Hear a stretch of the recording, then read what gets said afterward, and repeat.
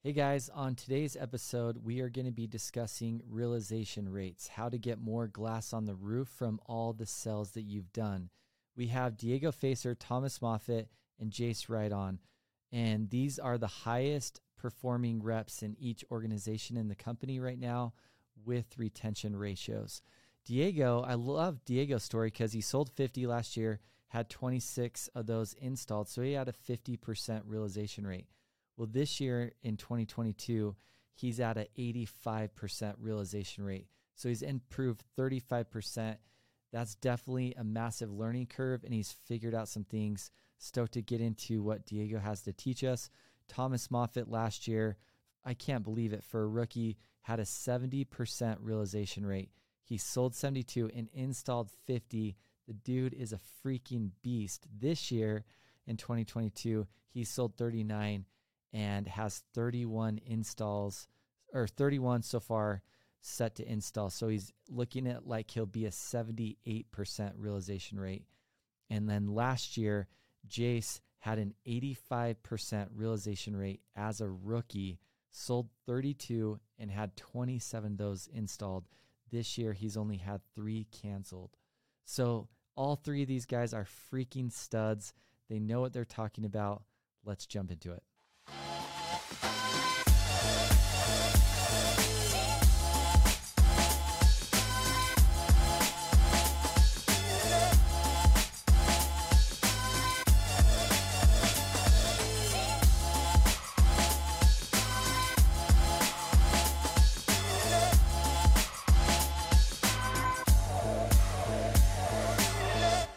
Welcome, everybody, to another episode of the Sauce Podcast. Super stoked about today's episode.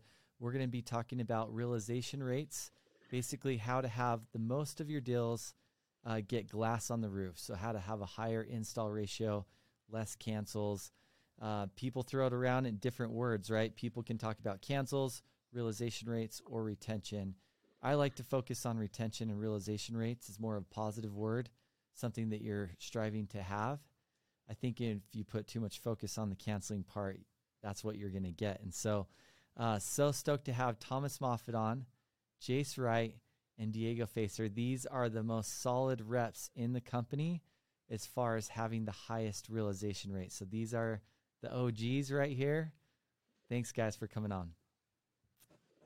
Thanks for having us, Brennan. Yeah, for sure. Thank you. So just quick intro on this topic is when I was looking into transitioning into solar, I was still looking at different offers that I had and still on the fence about starting a solar company. And I wanted to solve the problem, like what's the biggest problem in solar? And one of the biggest problems that I quickly noticed when I was sitting down with the finance team of one of the biggest companies in the space right now was they told me it's getting glass on the roof. And they told me that they were getting anywhere from 45 to 52% of the sales would actually follow through. And very quickly in my business mind, I mean, it's just business 101. If only half of the jobs that you sell are making it, something's wrong, right? That's not normal in any other industry. And so that stuck out like a red flag. So coming into this from day one, that's something that I wanted to solve. And so, I just get going in the sales process, and I think my first year install ratio was probably 60%. I mean, it wasn't anything great, right? And so very quickly I realized I'm going to have to do something different that I've already been doing to fix this. And I'm going to have to be really intentional about it. And I'm sure all you guys have done that. And so we just want to go through a list of questions to see how you guys have approached your game and get your tips and tricks and ultimately your secret sauce. And so let's just start about your guys' journey. I'd love to hear your thoughts. Did you guys naturally start selling with the high retention rate, or did you struggle at first and you had to put some work into it like I did? Big time struggle. Okay. Tell us about that. Last year, I'm pretty sure my realization rate was about 50%. So it was with that market average. And so to think about it, it's like, that's a lot of deals, a lot of money that's left on the table right there where more than half the work's already done. And we're going to talk about that too. Like, all this work goes into it, right? All this studying, all this practicing, all these door approaches, pulling the deal, the proposal, everything. And then when you're in that moment, it's tempting just to get signatures and bounce and get that euphoric high of like, dude, I just made $5,000, whatever. But it's really about just making sure you can cross the T's and dot the I's and do everything right there in the moment. What about for you, Thomas and Jace? Did you guys start off with good ratio, or did you have to go through a learning curve as well? There was definitely a learning curve. I think I started like last spring, so during the summer, it like hit me. I think at my first like 10 deals, 5 of them canceled like right off the bat. Yeah. So it was definitely, it was a wake up call. I got to step up my game. I'm sure if you're a new rep, you can relate to this. Like that first deal, I can remember the one that I'm like, okay, I'm not doing this ever again. Is a 10 kilowatt and they canceled it. And I was just so sick to my stomach. I thought I was going to throw up. And so I'm like, dude, I got to go to the drawing board. So here's one of the first tips if you're listening to this podcast that you can write down and take away. Make a list of every single customer that cancels and list why they canceled right next to it. And then figure out what you can do to try and fix that in the future. And that alone will help you so much because you go through all this work, you have multiple thousands of dollars on the table, and it's like, you can't lose that, man. What about you, Jace? Yeah, I mean, last year, starting off, I remember my first cancel as well. It was actually technically a guy that he never even signed loan docs, but I counted him as a sale instead. Anyway, and I was so stoked when I counted him. And then 3 days later, he's like, yeah, I can't sign these loan docs. I'm sorry. And I was just like heartbroken. I had to tell Carson I didn't get the close. Like he had to cancel. I was like so sad about it. I just remember that feeling, thinking the same thing like you said, Brandon, where I'm like, I never want to feel this feeling again. I never want to feel like I had an opportunity to help somebody get solar, but also make really, really, really good money and not actually like get to take advantage of that. So that's kind of the definition of the solar coaster. If you're new and you're like, man, why do they call it a solar coaster? Well, you have the highest highs that you'll probably ever feel in your lifetime. Like if you've ever closed 2 or 3 in a day, it's hard to describe that to somebody that's not in sales, right? Potentially to make $15,000 in a day, like that just doesn't happen. On the inverse, though, you probably have never felt what it's like to lose 5 or 10 grand in a day either. And that can be so hard to deal with. So one of the things I want to start off with, let's talk about expectations. What do you guys do differently with expectations that you think has helped you to have a higher ratio? I'm happy to jump in. So for me, like something that I feel like I realized really quickly last year was that like if it wasn't glass on the roof, it wasn't money in the bank, right? We're all pretty aware of that. So sure. I would like number one, once I sold a deal, it was as if I was married to that deal. I was married to the customer. Like we were in a relationship and I was committed all the way through, whether they liked it or not. And so I would obsess over my pipeline management. That was like number one to me. I was making sure I was calling Chad Vogel on the daily, like, hey, what's this deal got to do to get to the next step? Like, how do we have to get so-and-so from permit to install? Like, that's my biggest goal because if it's not getting installed, I'm not getting paid. And I think we've all kind of been in the same shoes where we've seen, the people that are just like office girls at these install companies, they don't really feel the same way we feel about our customers. They're get paid an hour. Either way. Yeah, they get paid that hourly rate, and it doesn't matter to them if they might fumble the ball every once in a while. And so we're like obsessed with the idea of us getting installed. And so my pipeline management was number one for me. That's huge. So if you're a new rep, you're listening to this, don't have an expectation that it's your just job to sell the deal, and once it's sold, it's up to the installer to do everything else. That's the worst way to look at it. It's your job to babysit that thing and make sure that makes it to glass on the roof 100%. And it's so funny because I was just talking to one of our install partners last week, and they called me and they're like, yo, this one rep, he's one of your best sellers, but the dude just never responds. Once he sells an account, he moves on.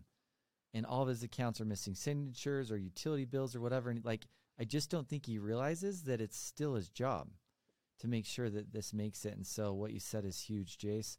What about customer expectations? and how you guys talk about either timelines or experience or anything that you guys have there that could be considered secret sauce for you. Yeah, I know. I'll jump in. I know a lot of guys will tell customers, they'll kind of compete and on install times, like we can get in really fast. We can do a 4-week install, or glass will be on the roof in 4 or 5 weeks. I try to set like a 10 to 12 week expectation with the homeowner. And Yeah. if it's sooner, then great. Usually they're not bugged that it's too soon. Usually they get frustrated when it's, double or triple what you told them. For sure. And there's that temptation to try and blow their mind because we know what the standard is, but they don't even know what the standard is. The homeowner has no idea if a solar install is like 4 weeks or 8 weeks or 12 weeks. So I always think it's so funny that reps chase a superficial thing to try and blow their customers' minds, and they could say 2 or 3 months install and they just don't know any better, right? Yeah, I usually say 10 to 12 weeks, and that's pretty consistent with the market I've been in. I've never had a homeowner tell me that that's like too long, or that a different solar company down the street is, they said it, they could install in 4 to 6 weeks. So I've actually issues about it. Then you set yourself up, right? Like kind of my rule of thumb there, the principle is anything that I can save for later is actually more valuable than now. And so if I can call them later and say, I told you guys 10 weeks, they're actually ready. And it's only been 4 or 5. Like, that's sick. You just surprised them. You under-promised, over-delivered. And so that's what I mean by like saving anything for later. Is that's a big thing. Anything else you can think of with customer expectations? I got something that I found out this year helped me a lot was understanding that back-end process for your installer of what goes on. For example, I know the guy that does all our site surveys. I found out through this year that our installer actually sends an email with a breakdown. And so I give him specific names. I tell him, hey, Nate is the guy that's going to come. He drives a white 4Runner. I say Olivia's going to send you an email that has a lot of the timelines we talked about. And basically, just make it seem like I'm the guy. And then I just set the expectations of, if you have questions, it's totally normal. You can contact them, but honestly, don't hesitate to call me. Shoot me a text, that's best. And I just open the door for, I know things are probably going to come up. Yeah. When it does, you can call me. And I have plenty of customers, they reach out, they say, hey, this came up, could you clarify this? Yeah, totally. And then there's no issues. And I think understanding what your installer does on the back end makes it a little bit easier so they don't get surprised when there's another document down the road that has to get filled out. Like we have to do our interconnection agreements after site survey. Yeah. So setting up proper expectations like that. Whereas if you don't say it, last year I lost a lot of deals because, I never really prefaced it because once again, I was like, I signed the deal, my job is done, on to the next.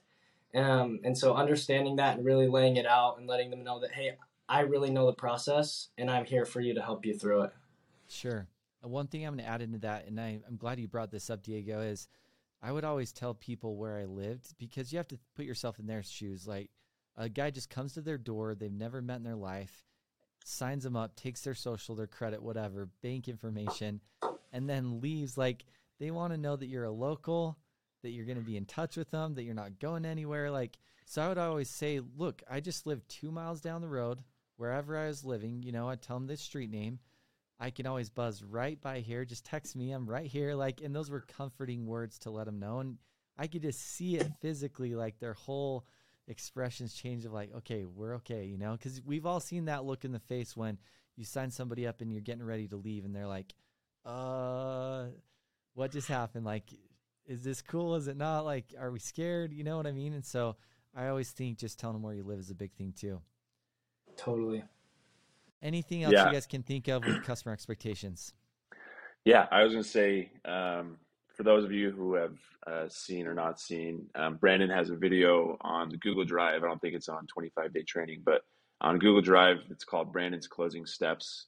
And last year, that was my saving grace. I listened to it, watch it twice a day, every day, if as much as I could. Number one, because it focuses on value, right? Teaching us how to sell on value, not on price, which is the biggest selling factor for getting more deals and being able to solidify your close. But number two, he has one quote in there that I've taken away and I've applied to every single close that I get, which I feel like has a huge benefit to me. But every time I'm like about to walk out of the house, I've got their utility bill, I've scheduled the site survey, I've done the ACH, I've done everything. And I say, great, we're pretty much finished. Just keep in mind, they're going to come on Tuesday for the site survey. After that, it's going to be a little quiet for a couple weeks. It's going to be quiet. I emphasize it's going to be quiet. The reason why is because they're doing the site survey, they're building your design, they're submitting for permit, and then they're just going to schedule that install. If you don't hear anything, all that means is they're doing hard work in the background, and it's actually a good thing. If they're reaching out to you, they're going to reach out to you because they might have any questions or problems or things we need to fix. But in the meantime, if you don't hear anything, don't stress, don't freak out. You can call me. Here's my cell phone. Give me a call if you have any questions. Yeah. Jace, thanks for bringing that up. That's awesome, dude. And you can tell why Jace is successful. He's a student, man. You're studying. That's what it takes, right? Learn from the GOAT, man. No, not me, but let's transition into the home. Why do you guys feel like it's such a temptation to try and rush out of there and not get everything that you need to get before you leave? We're making a bank run. Getting money in the bag. Huh? Yeah. So what do you guys do differently there? Because this is a big theme. You guys know when you're new, you feel the pressure. You're nervous. There's so much going on. Like, you just want to bounce, right? So what have you guys done differently that's helped you there? Yeah, I think what's really, really important is just selling a clean deal before you leave the home. So I think a lot of what we do on a daily basis is working towards just getting that close. And really a close is just signed documents. It's just the customer agreeing to work with us, but it's not just because you sign documents doesn't mean they're set up to actually get solar. Totally. So I think just selling, making sure you have the utility bill, the site survey scheduled, they're on ACH, you've got any stipulations. I think that's really tough to get all that after you sign the deal. And maybe it's, a 2-3 hour sit at this point, and you're like, oh man, I don't know if I want to, sit here for another 30 minutes and ask for the first page of their utility bill. Like, we've talked for the last 3 hours, like the setter should have gotten that. I can just swing by next week and get it, and then we kind of dip. So true. Or you think that they're done, right? Like, I don't want to bug them anymore. But it's like, dang, the chance of you coming back and getting what you got to get is so low, right? Yeah. So I think if you can, if reps just focus on making sure they have everything possible before they leave the home, it'll eliminate any pending tasks in the future. So. Yeah. So that's another tip. If you're listening to this or watching it, do not leave the house until you have freaking everything at all costs. Get everything before you leave. Don't ever have a mindset of going back. Don't think about getting to the next door. You're in that door that matters, and you got to take care of business. So get everything before you move on. Anything else on that? I don't even like getting things done like after the fact. Like if I've got their driver's license, I'm going to upload it to NEM while I'm in their house, so I don't forget to do it tomorrow. Totally. Or ESP requires us to actually send them the utility bill before we can even schedule the site survey, which is clutch. Yeah, helps us to schedule that and know that we're doing it right. So it's interesting. I think a big thing that I've noticed between rookies and vets is when you're a rookie, you're sensitive to the customer's time, and when you're a vet, it's not that you don't care, but to what you just said, Jace, you're like, I'm going to do whatever I need to do on the account right now. And I'm just going to make sure it's done, like at the expense of the customer, really. But that's what's really going to get the customer solar is that too. So you just kind of settle in and you're like, I don't care if I'm here for 2 or 3 hours. Like, we're getting this scene taken care of. To back up off of a point you guys mentioned earlier, similar to like homeowners don't know install times, homeowners don't know how long that final process of the close takes either. When I was setting, for me, that moment of like getting the bill and scheduling, I was like, this needs to be the smoothest process because they don't know how long I'm there for. And I think it applies to the close as well. Like the moment that we start filling things out, that's when I need that to be as smooth as could be. And I think it takes time to get good at that. But once you know everything you need and just be really efficient with it, I don't want them to think that I'm like some newbie, like, do I need this? Do I need that? I'm like demanding things quick. As I'm signing with the wife, I'm telling the husband to go get IDs, and he's doing that. She's getting the bill. And so I think just letting it known, like, hey, I do a lot of these. Maybe not like, you don't have to tell them that always, but just they can see that like you're an expert, and then being fluent with that process, making that process simple, because they don't know if they got to sit there for 30 minutes and sign documents. If we're quick with it, we can be done with that part in 5 minutes, but they don't know that. That's so true, man. It brings so much credibility to you if you can just take charge and be professional in your craft, right? Just like you're saying, like, I'd love to be a fly on the wall in your deal, Diego, just to watch you like, okay, guys, now we're going to need this. I need you to go grab this. While he's grabbing that, I need you to go grab this, and I'll work on this. Like, they know that you're doing a ton of business if you can look like that and actually own it, right? Yeah. So that's the way to go.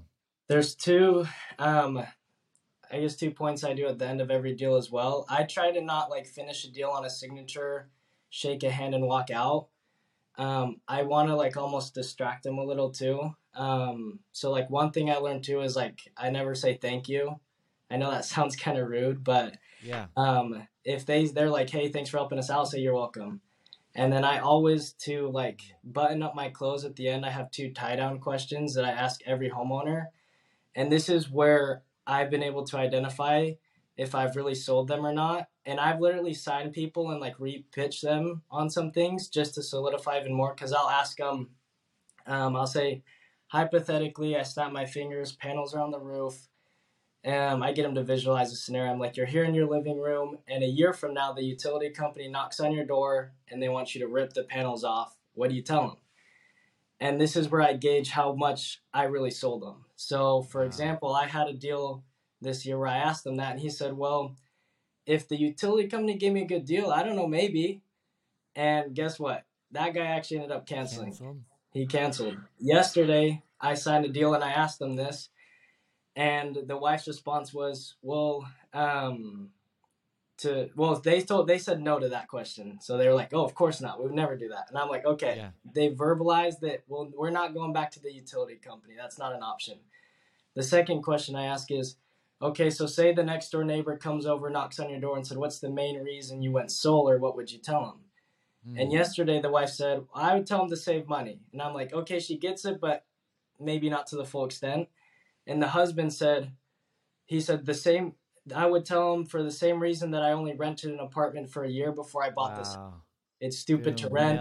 I saw the same thing. So when he said that, I was like, this is a done deal. Done deal. It's set in stone. And then I'm on to the referral stage. Sick. So you got doing tie downs like that.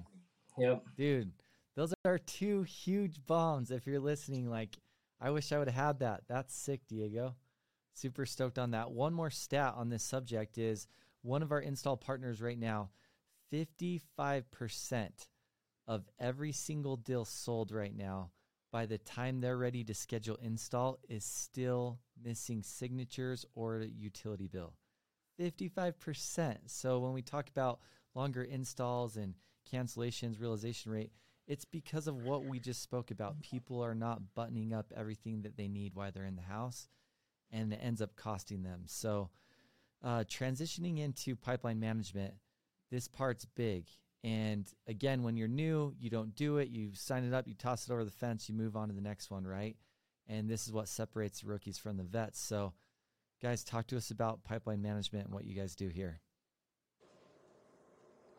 Like I said earlier, I just obsess over it. I'm looking at my pipeline every single day. My pipeline before anybody else's, before anybody on my teams, just that's my priority. If I'm not getting paid, nobody else is either. So I look at my pipeline every single day, just double check that I don't have any jobs on hold or what I need to do to get jobs off hold, whether it's, signatures or customers have weird questions or complaints. I literally have a customer the other day just called in and said, hey, I just want to put the job on hold. And ESP was like, okay. And I had no idea why. So I had to call and get that resolved and work with the installer to figure out what we could do to get him off hold. But yeah, just doing that on a daily basis in the mornings, like ideal, because that's when our installer will send out updates on our deals and let us know like where our deals are at, which is awesome. But Yeah. that's when I'm doing that is first thing in the morning, 30 minutes, 60 minutes, just figuring out where my deals are at, what I have to do to help them get to the next step. Perfect. I would do mine at lunch. I never went to lunch with anybody else, and it wasn't that I was antisocial. It's just like I might only have 20 or 30 minutes, and that's when I'm going to go through my list of every single customer that's been sold and not installed yet to make sure if I need to send a text, if I need to give an update, if I need to check in on anything. So sometimes I didn't have quite an hour, but lunch was my secret sauce there. What about you, Thomas or Diego?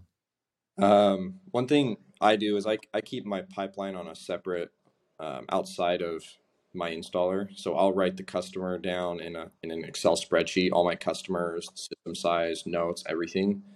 I just I don't trust the installer to give me accurate data every day. They're motivated to get the deal through. So every day I'll go through all my customers, even the ones that have installed.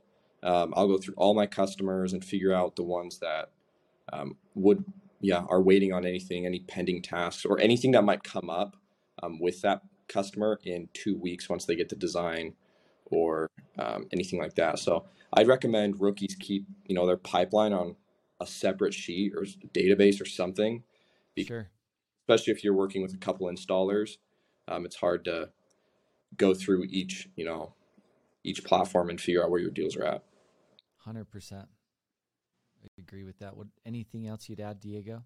I would say that exact same thing. Just makes it super easy to organize. And then if anything does have issues or things, I have it in those notes and I put it my top priority, my quadrant 1, and I make sure to get it done.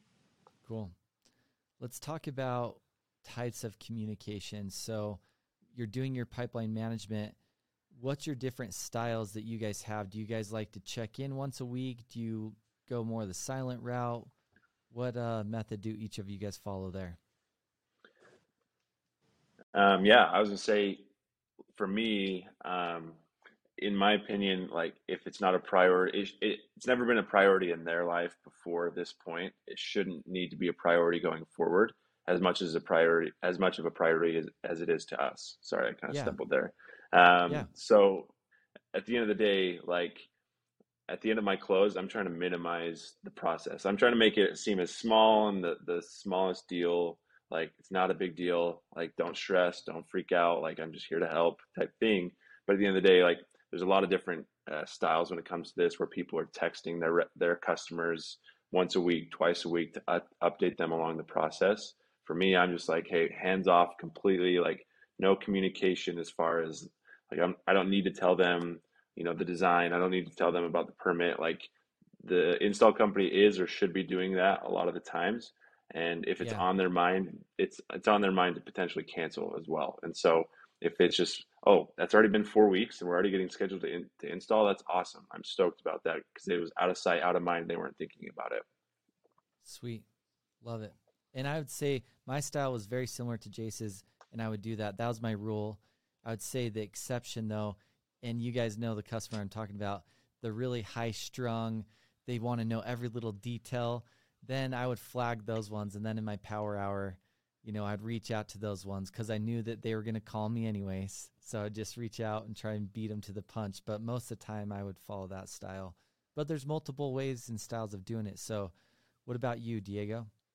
I'm the exact same. I believe that if you sell it correctly, you tee everything up right, you shouldn't have to be texting them every week. And unless I'm mining referrals or going golfing with them, they don't hear from me. Cool. Awesome. Thomas? Similar. Yeah. When I leave the home, I'll usually tell them, I'll give them my business card and say, here's my phone number, email. This is my, cell phone. So it's not some, customer service line. You can reach out. I'll tell them, I'll say, I'm super busy with a lot of your neighbors. So if you call me, always feel free to call me. But if I don't answer, leave me a message. I'm just meeting with your neighbor, and then I'll call you back after. So I'll communicate with my customers, but I don't typically reach out to them. Only when they reach out to me. But then I'm super responsive, so they feel like they're a priority. But I don't typically send them emails or text on a weekly basis. I don't want to overwhelm them. Let me give 2 tips on this topic right here. Let me save you thousands of dollars. The first is, as long as you let them know that quiet is good, that's a good thing. I've personally lost deals over quiet because people freak out and they thought nothing was happening and that we forgot about them. And so you just have to let them know that if it's quiet, that's a good thing. That means everything's happening that should be. If I'm calling you, something might be wrong. So that's the first tip. And then the second tip would be, if you are walking away from that home expecting a phone call of a cancellation or always wondering when they're going to call to cancel, you're selling that deal the wrong way. And I think what you'll learn from the vets right here on this podcast is by how they conduct themselves, how they set up everything in the house, how they set expectations, how they sell it, they're okay with it being quiet because they know they did their job and everything's set up correctly. And so just know that's like a gut check to see if you're doing things right or the wrong way. Let's talk about, or anything I was else gonna say you real want to add quick. there? Yeah, I would say, don't get me wrong. Like every time after a close in the next couple of weeks, if I'm getting a phone call from a customer, my heart's beating. I'm like, oh no, 100% still. I've lost the For deal. sure. Like this one's gone. I had one. She was scheduled for install for yesterday, and she called me on Monday, and I was like, uh-oh. Like this is bad news. Like right before install, I was super stressed. But she was like, "Hey, they're doing it on Wednesday, right?" I was like, "Yep." She's like, "Okay, just double checking." I was like, "Sounds good." So, still Awesome. happens. Don't get me That's wrong. cool. Like just For sure. because we've done it for a long time and have good rates doesn't mean it's not stressful. So Still stressful. Yeah. You just want to minimize that as much as you can. yeah. So let's talk about selling it the correct way. Now that it kind of led to that. What is the correct way? Like, how do you know if you're selling it a wrong way versus a right way? I'll jump on for this one because when going into this year with what my realization rate is currently, I believe it or not, like I didn't really, I guess you could say, train super hard on doing that. In the off season, I invested in selling more. Like my goal was I wanted to sell more deals. Yeah. And I invested in coaching that ultimately led to me selling my deals a little bit differently. Okay. And it just happened to be a byproduct that by doing so, they were sticking a lot more. Ultimately, like what I believe selling a deal correctly means is understanding how people buy, because I know we've all had deals where they call to cancel and they say, I just can't get over the idea of the fact that it's like a loan. And you're like, dude, I talked to you about this. Like we crushed this in the for sale. sure. And For for sure. some reason, like when they call back with the objection, it's like they've solidified it. So it's even harder the second time to do it. And so the way that I view like everyone I deal with is you have people that are easy buyers and hard buyers. You guys have probably noticed there's some people that you can tell them, it's a fixed rate and it's, cheaper than their current average. And they're like, done deal. Let's make it happen. And there's someone that you can give them all the pros and the one con is enough to hold them back from doing it.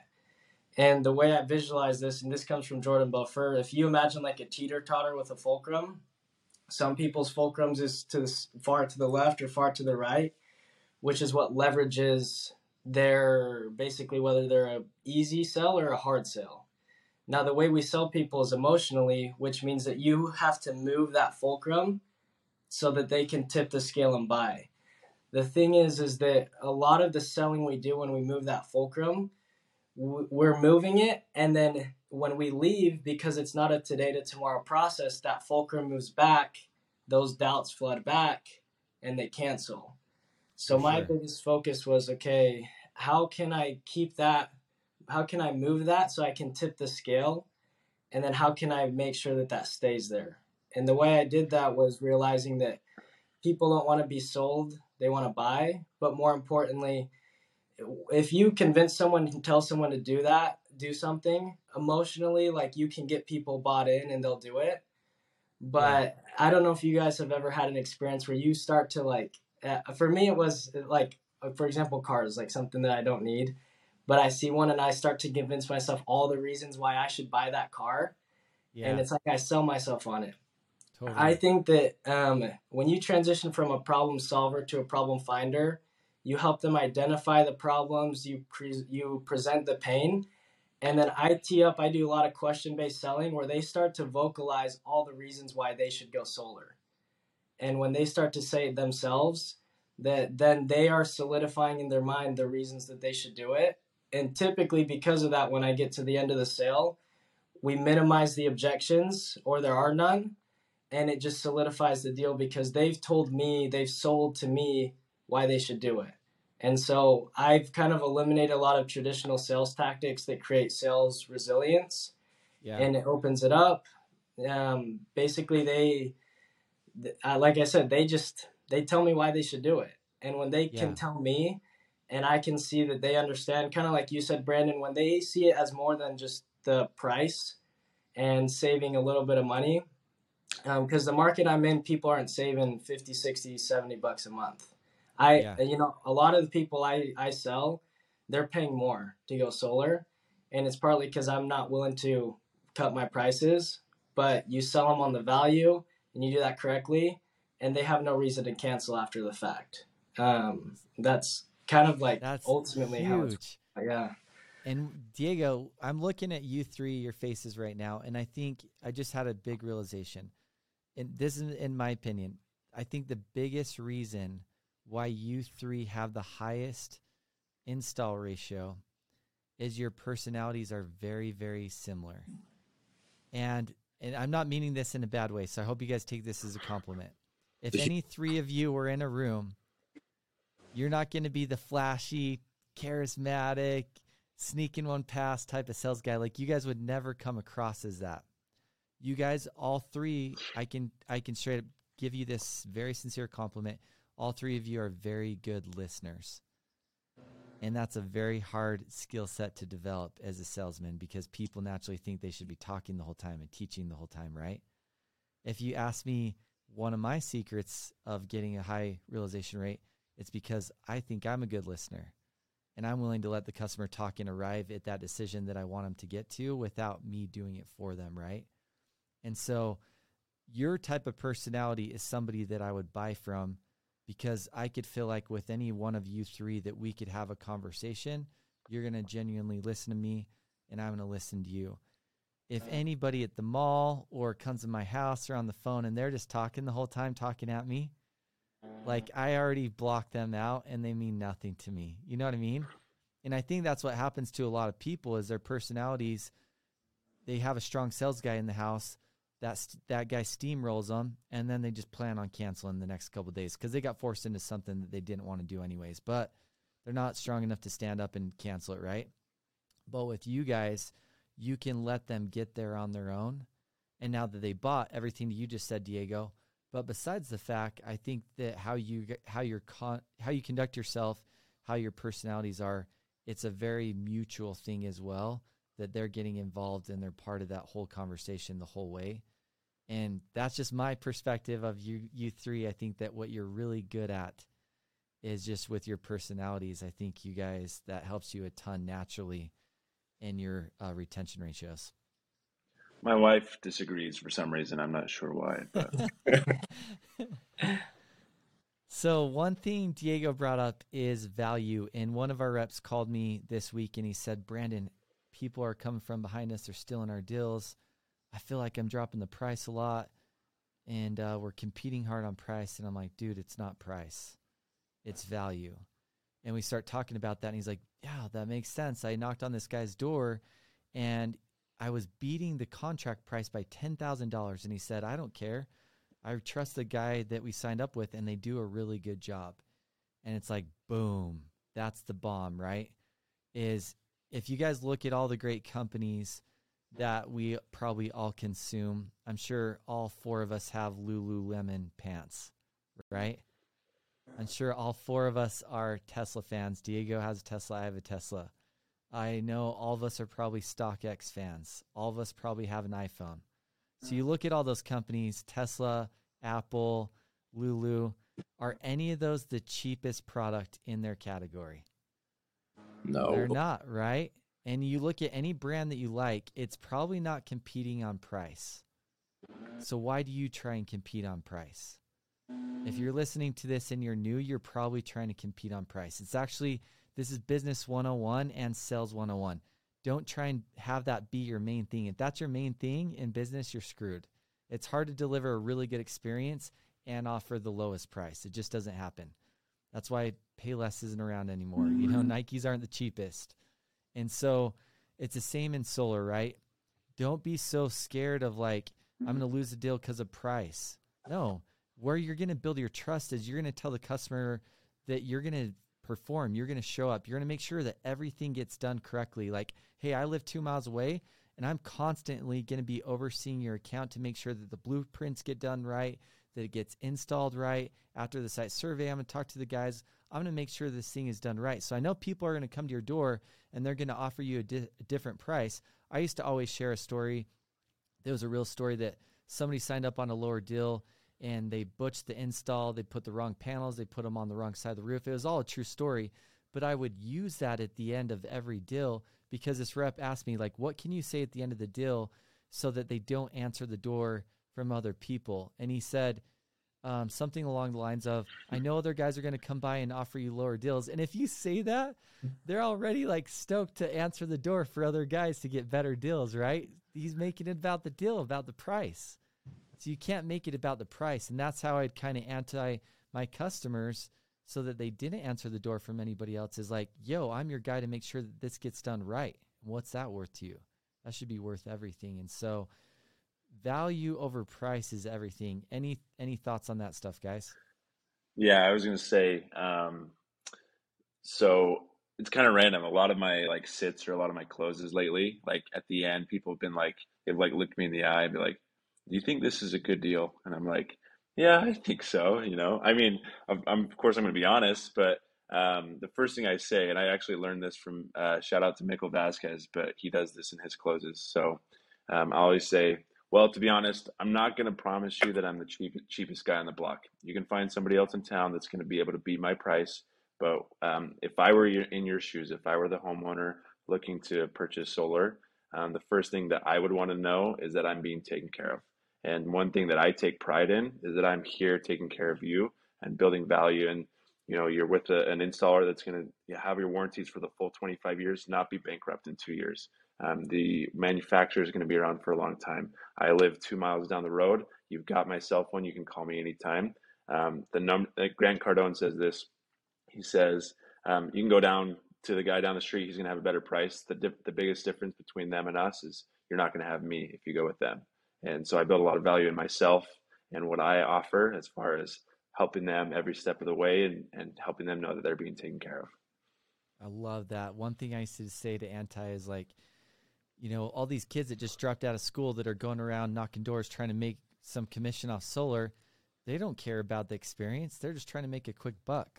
I'm here, and the reason why I'm so busy and why we're doing hundreds of deals every month is because I take care of my customers and we do it the right way. You're about to have these panels on your roof for the next 25, 30 years. You don't want to have some crappy panel installed incorrectly and then you have all the system that's not even working. Let's make sure that we do it right, and that's what I'm walking you through today is I want you to understand that it's going to be set up correctly from day one. And then I just kind of planted in their mind any other scrub that's going to knock on their doors is some dropout kid that's just trying to make a quick buck, whatever. And then I felt like I could protect myself from deals getting stolen, and that's what worked for me. Thomas, Diego, anything else you guys can think of? Yeah, no, I love all that Jace was saying. I think I do a very similar thing. I'll kind of, tell them hey, yeah, if they ask me is this a good deal or, that price seems high, I'll be yeah, I mean, you might be able to install it cheaper if you were to do it yourself, but you probably don't want that liability to hop on your roof, install panels, it could leak, stuff like that. So say, sure. Build that value of, and that's where I give a business card too when I'm leaving is this is my cell phone. I'll tell them what city I live in, and we'll talk about life just so they feel they're buying me, me as a, I'm on their side, me as a partner instead of 100%. They're just buying panels. That's I don't. The view you have to have is they're buying you. And I think when you're new, because you don't have that confidence yet, you think they're buying price. And Yep. Diego, to your point, like once you have that confidence, you can sell solar for more than what they're currently paying, right? That's how to learn in Utah. Everything was more. And so once you make that shift in your mind, you'll sell more, but you're also going to retain a lot more deals too. They're buying because of value, not price, right? I think like something that a new rep could do like today to put this in practice is literally make one quote and that's your quote. And you sell whatever your price is. Don't look at I used to look at deals and see like, oh, how much are they going to save? Can I fluctuate? Totally. Make the quote. That's your quote. Another thing that I've said to people that has helped too is like if someone's like, is this a good deal or is this worth it? I'd tell them like, because I've started in the solar industry in 2016 and I've done it in 4 different states. So I'll tell people I made a conscious decision to be where I am because I know that I can take care of you. And I've seen that like light people up when people realize like, oh, he chose to be here. Like he chose to be with this group. Like, yeah, I know that I can take care of you. Love that, dude. Yeah, in California, I'm so glad you brought it up. For domestic, I'd always price it the same price every single time in care, which is just a government subsidized energy bill that they could save more. So, and I just did the same every time. I think if you're constantly trying to price gouge and see how much I can make off this customer, it's a slippery slope, man. Just standardize it and you'll have way more confidence going into the sell. Yep. This year, I'm not tracking any commissions. Last year I had in my like deal sheet with all my deals, I'd have like how much I'm supposed to make. I have no clue what I make on any of my deals. The checks just roll in and what it is what it is. I'm focused on the install number. That I learned that from Hunter Clark and that has been a game changer for me. Let's go, Hunter. Yeah. Sick. I agree with that 100%. I think if you're focusing on the install, like the number of installs, you're going to be hungry to go get that deal installed. I think common problem is reps, they sell a couple deals that are $10,000, $15,000 commissions, and they sold 5 or 10. They're like, man, I've got a lot of income coming my way, but that's all it is. It's just it's on a piece of paper. That's all it is, and they kind of obsess over it, and then they're not focused on the install. They're just focused on how much they can make per deal. Milking. Yeah, or they get that big one, they stop working, or their whole life starts thinking, I hope this one doesn't cancel, and they like put so much weight on that one. And if you don't even know what you're making, you just keep moving on. And it's like, who cares, And you look at good athletes, like whether they make a good shot or throw an interception, good or bad, they just keep moving on. It's just the next play, and that's what you have to do. Diego, you brought up a point I want to mention. If your realization rate is somewhere below 70, 75%, don't focus on selling more. You need to fix the leak that's in the bathtub, right? You can turn on and keep pouring more water in, but more water is just going to be going out. So you got more work to do to your game to stop and fill that leak before you focus on more sales. So if you're newer, figure out where your ratio is and focus on the right thing first before you start increasing your sales. And then the other thing, focus on psychology. If you need stuff to listen to as you're driving out to and from area, psychology is so good to what Diego was talking about earlier. People want to buy, they don't want to be sold. That'll help you make so much more money. And so just a good topic to learn in sales. Let's talk about our last topic, which is leaving the house. You just got done. I think we've already made a couple comments about it, but you're all sold. You have everything, let's assume. What are your tips on leaving the house the correct way? I would say just kind of what I mentioned earlier. You got to make sure all the steps are done. I button up with my 2 tie down questions. I make a couple jokes, take the pressure off the fact that a sale just happened. I say, I'm glad I can help you out. Hopefully everything goes through and we'll be in touch. And just simple as that. What you said is key there, right? So we'll refer back to your 2 points you gave us earlier in the conversation, but jokes, man. Jokes can be worth so much money because they're tense, they're stressed, they're like having a little bit of remorse deep back in their mind. Maybe it could be at the front of their mind, but you need to be able to clear that out and have a normal conversation. So for me, I always try to joke like, so what time are they coming tomorrow on the site survey, and just kind of joke about that. But I needed 10 to 15 minutes of normal conversation outside of solar. That was my secret sauce of like whatever we bonded at before we started the conversation. If it was their Harley, if it was their sports team, if it was gardening, if it was their kids, we would go back into something and just make sure everything was super light and chill before I left. Because if you leave and they have that look, and you'll know that look if you've already sold deals, you're freaking screwed. You cannot leave on that note. Any other tips, Thomas or Jace? I think one thing Diego kind of, there's easy buyers and there's hard buyers. And if it's an easy buyer, you can crack some jokes, end on a high note and leave, and, everything will probably end up just fine. But if it's hard, know that. One thing I'll do, I learned this from Chandler Rust, but we'll kind of I'll use the word like be wary. Like I'll kind of assume that they're going to have questions if they're going to be a hard buyer.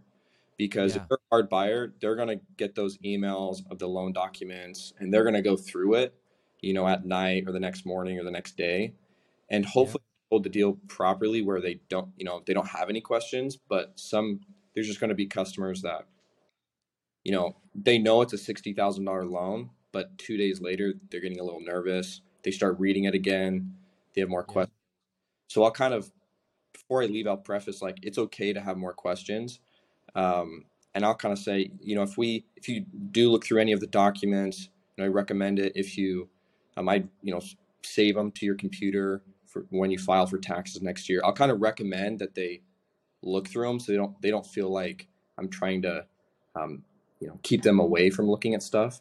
So I'll kind of encourage it, and then I'll say, but if you have any questions, if you read anything that stands out to you, I probably just didn't go over it because, you're my 5th customer of the day. It's late at night. We've only been here for an hour and a half. So I'll kind of say, if you do have any questions, like, don't feel free to, don't hesitate, always feel free to reach out to me because some of those questions are an easy answer.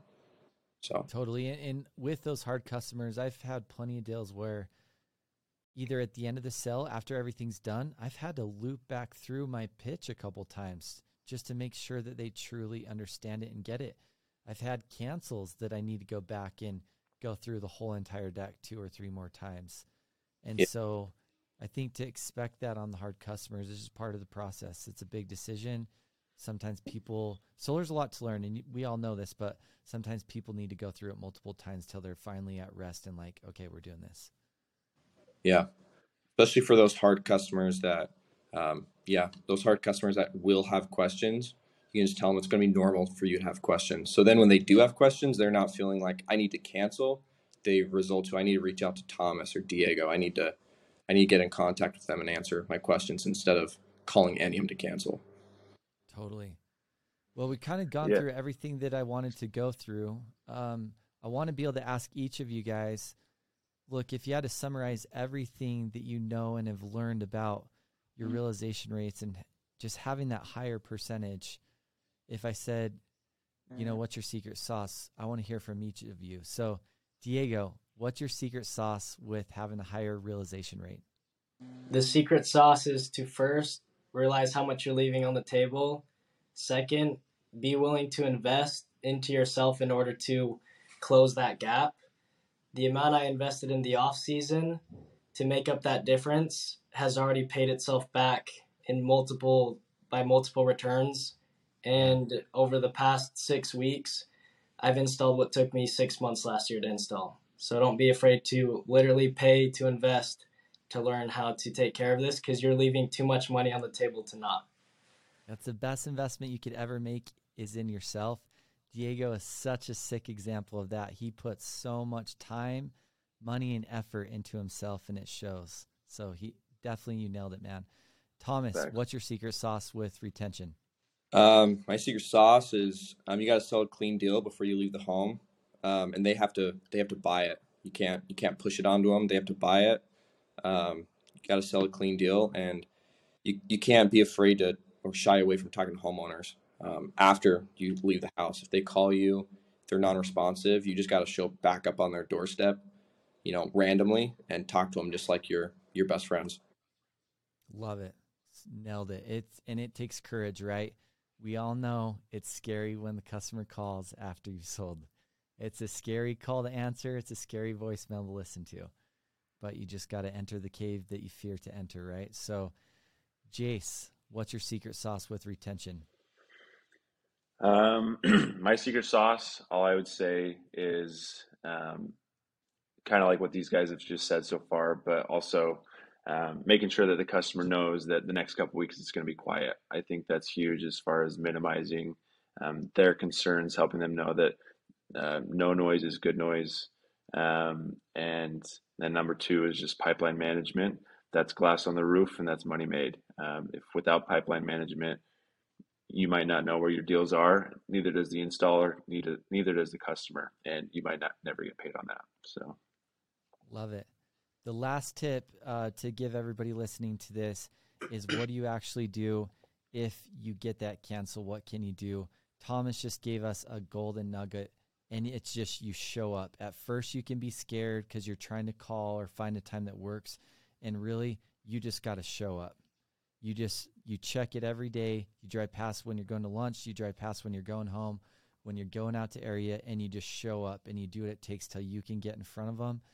And I've given this advice on other trainings, but I love the gift cards, right? Like I always have the gift cards in my car, and I've just found there's so many things that can go wrong in this industry. It's not a matter of if, it's when. It's Murphy's Law is solar, right? Something's going to go wrong at the site survey. The guy's going to be late. He's not going to show up. He's going to smell like alcohol. He's going to take a piss on the side of the house. He's going to leave a beer can somewhere. Like, you guys know there's so much unpredictability that could spark a cancellation, right? And so it's not if, it's when. And so my thing is like, look, I'm just going to apologize and take ownership for no matter who messed up. I'm going to show up at their house. I'll listen to them. They're going to go through their whole thing and why they're pissed. I'm going to apologize, say sorry, give them a gift card. Then they're going to go into it again. Well, I just can't believe that the guy would do that and whatever. I'm going to listen, and you let them move through that multiple times, apologize again, and then give a gift card. And those gift cards, a couple $100 that I ever spent, saved me tens and tens of thousands of dollars. And so I'd have like a $25, a $50, and $100 gift card multiple.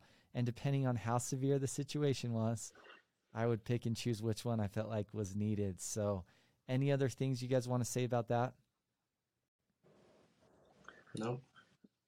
I mean, yeah, I've never really dealt with cancellations very well. I always take it very personal because I'm like, man, I feel like we had such a good bond. Like we spent 3 hours in your house together and we signed you up and you just went to Costco and found out that you can get it for $100 cheaper a month or something. And like, I would, feel salty about that after a while. I think at the end of the day, you just can't hold it, personal. There's a lot you can do to try and retain those cancels and rebuild the value in that close. But at the end of the day, like, I feel like a cancel is going to throw off your mojo or your vibes on the day, and you just have to go sell another deal. Like, you just have to move on to the next and just try to fix what you did wrong the last time.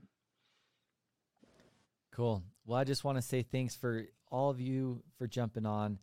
Each of you are so amazing with your sales. You've been so intentional with your strategy and your performance. So thanks, guys, for jumping on your tips. We'll catch you next time. Thanks, boys.